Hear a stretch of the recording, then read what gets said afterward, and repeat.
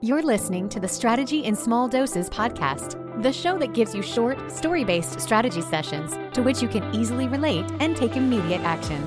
Each episode is aimed to help you reduce the overwhelm, create massive clarity, instill you with the confidence you need to grow your business, and create a clear plan to get you there. So let's dive in with business strategist, mastermind facilitator, productivity expert, and your biz bestie host, Michelle Donaio. Hey there. Today, I want to talk about thinking before you act. Like, hold up, wait a minute, before you jump in with both feet on that new idea or crazy thought you have, okay? It's easy to get excited. We're constantly in this mode of creation and new ideas, but I want you to take a minute to actually think about this before you start creating. And what I mean by think about this is, what is the overall strategy behind what you're trying to create right now? So let me give you an example. A client of mine recently came to me all excited and was ready to dive in with both feet to create this new lower ticket offer, which there is a time and a place for a low ticket offer, and you know I believe in that. But in this case, my question to her was, why are you wanting to create this? And are you willing to change your entire marketing strategy to actually promote this? Because what you need to remember is that every single thing that you create requires time, energy, and resources to sell. There's a marketing strategy that needs to be in place. You need to look at this is it in alignment with your overall business strategy? If you create this, what's then the next step for the consumer? What's the next step for your customer? Is this a one and done offer and you're looking at potentially selling quantity and requiring more of a passive income stream? Or is this an entry point offer? And then if that's the case, what would be next for them?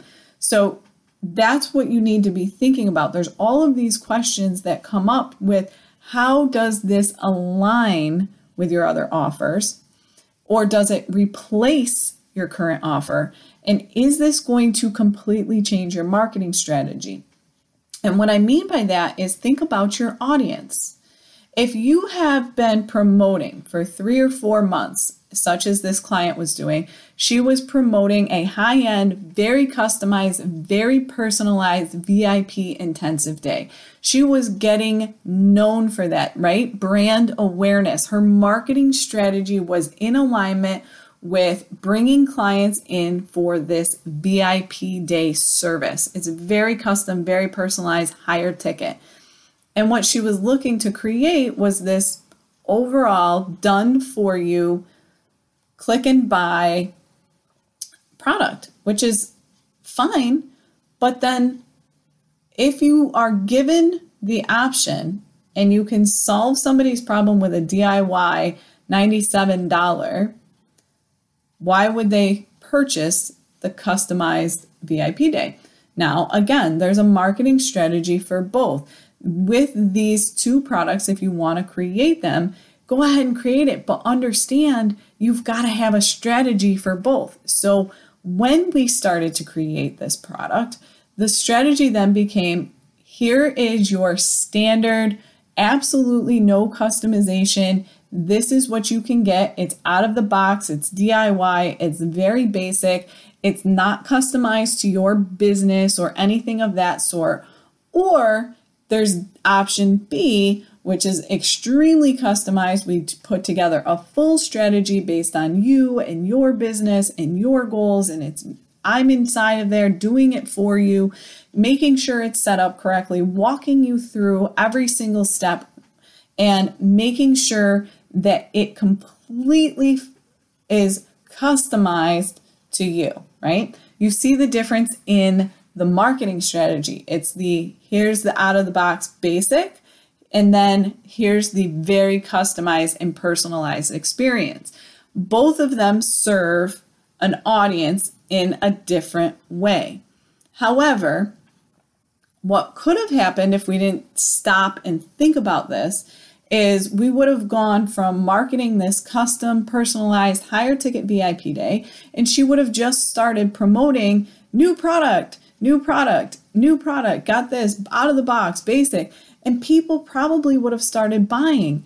But from a perspective of revenue and goals and what's the next step, there wasn't one in place. It was buy this, one and done.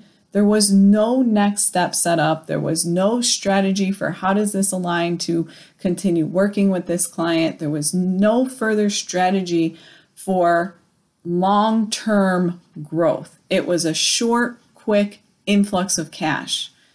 So again, all it takes is a quick minute. I just want you to stop, wait a minute, and ask yourself, before you create this, what is the overall strategy for creating this? How does it align with my current growth strategy? And what is the consumer or customer journey with this product? Meaning, what is the next step? There may not be a next step for them. It could very well be one and done.